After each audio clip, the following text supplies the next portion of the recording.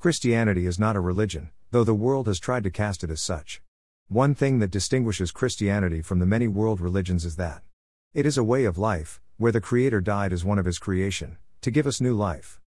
2 Corinthians 5 verse 17, Therefore if any person is in Christ, there is a new creation, old things have passed away, and look, new things have come.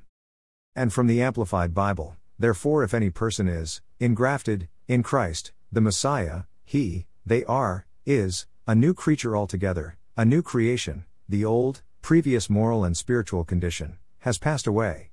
Behold, the fresh and new has come. For there to be new life, there must be a dying to the old self.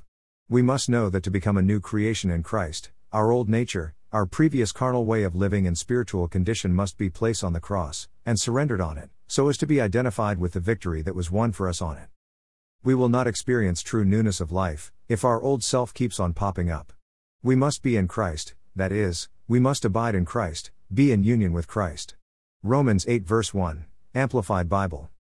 Therefore, there is, now no condemnation, no adjudging guilty of wrong, for those who are in Christ Jesus, who live not after the dictates of the flesh, but after the dictates of the Spirit. To be united with Christ Jesus is to nail our old self to the cross, so that sin has no power and dominion over us.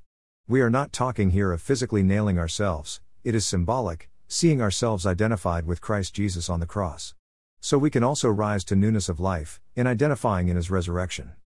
All things become new. Salvation is the free gift of God's grace, through acceptance and repentance, truly saying sorry for our wrongdoing against God, leads to justification. Justification, in simple terms, just as if we had not done it. Hebrews 8 verse 12.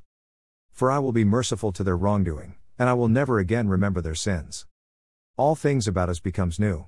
A clean slate, not to again write the wrongdoings back on, but a clean slate to bring glory to God. All things become new, new purpose, new hope, new destiny. God bless. OFJ.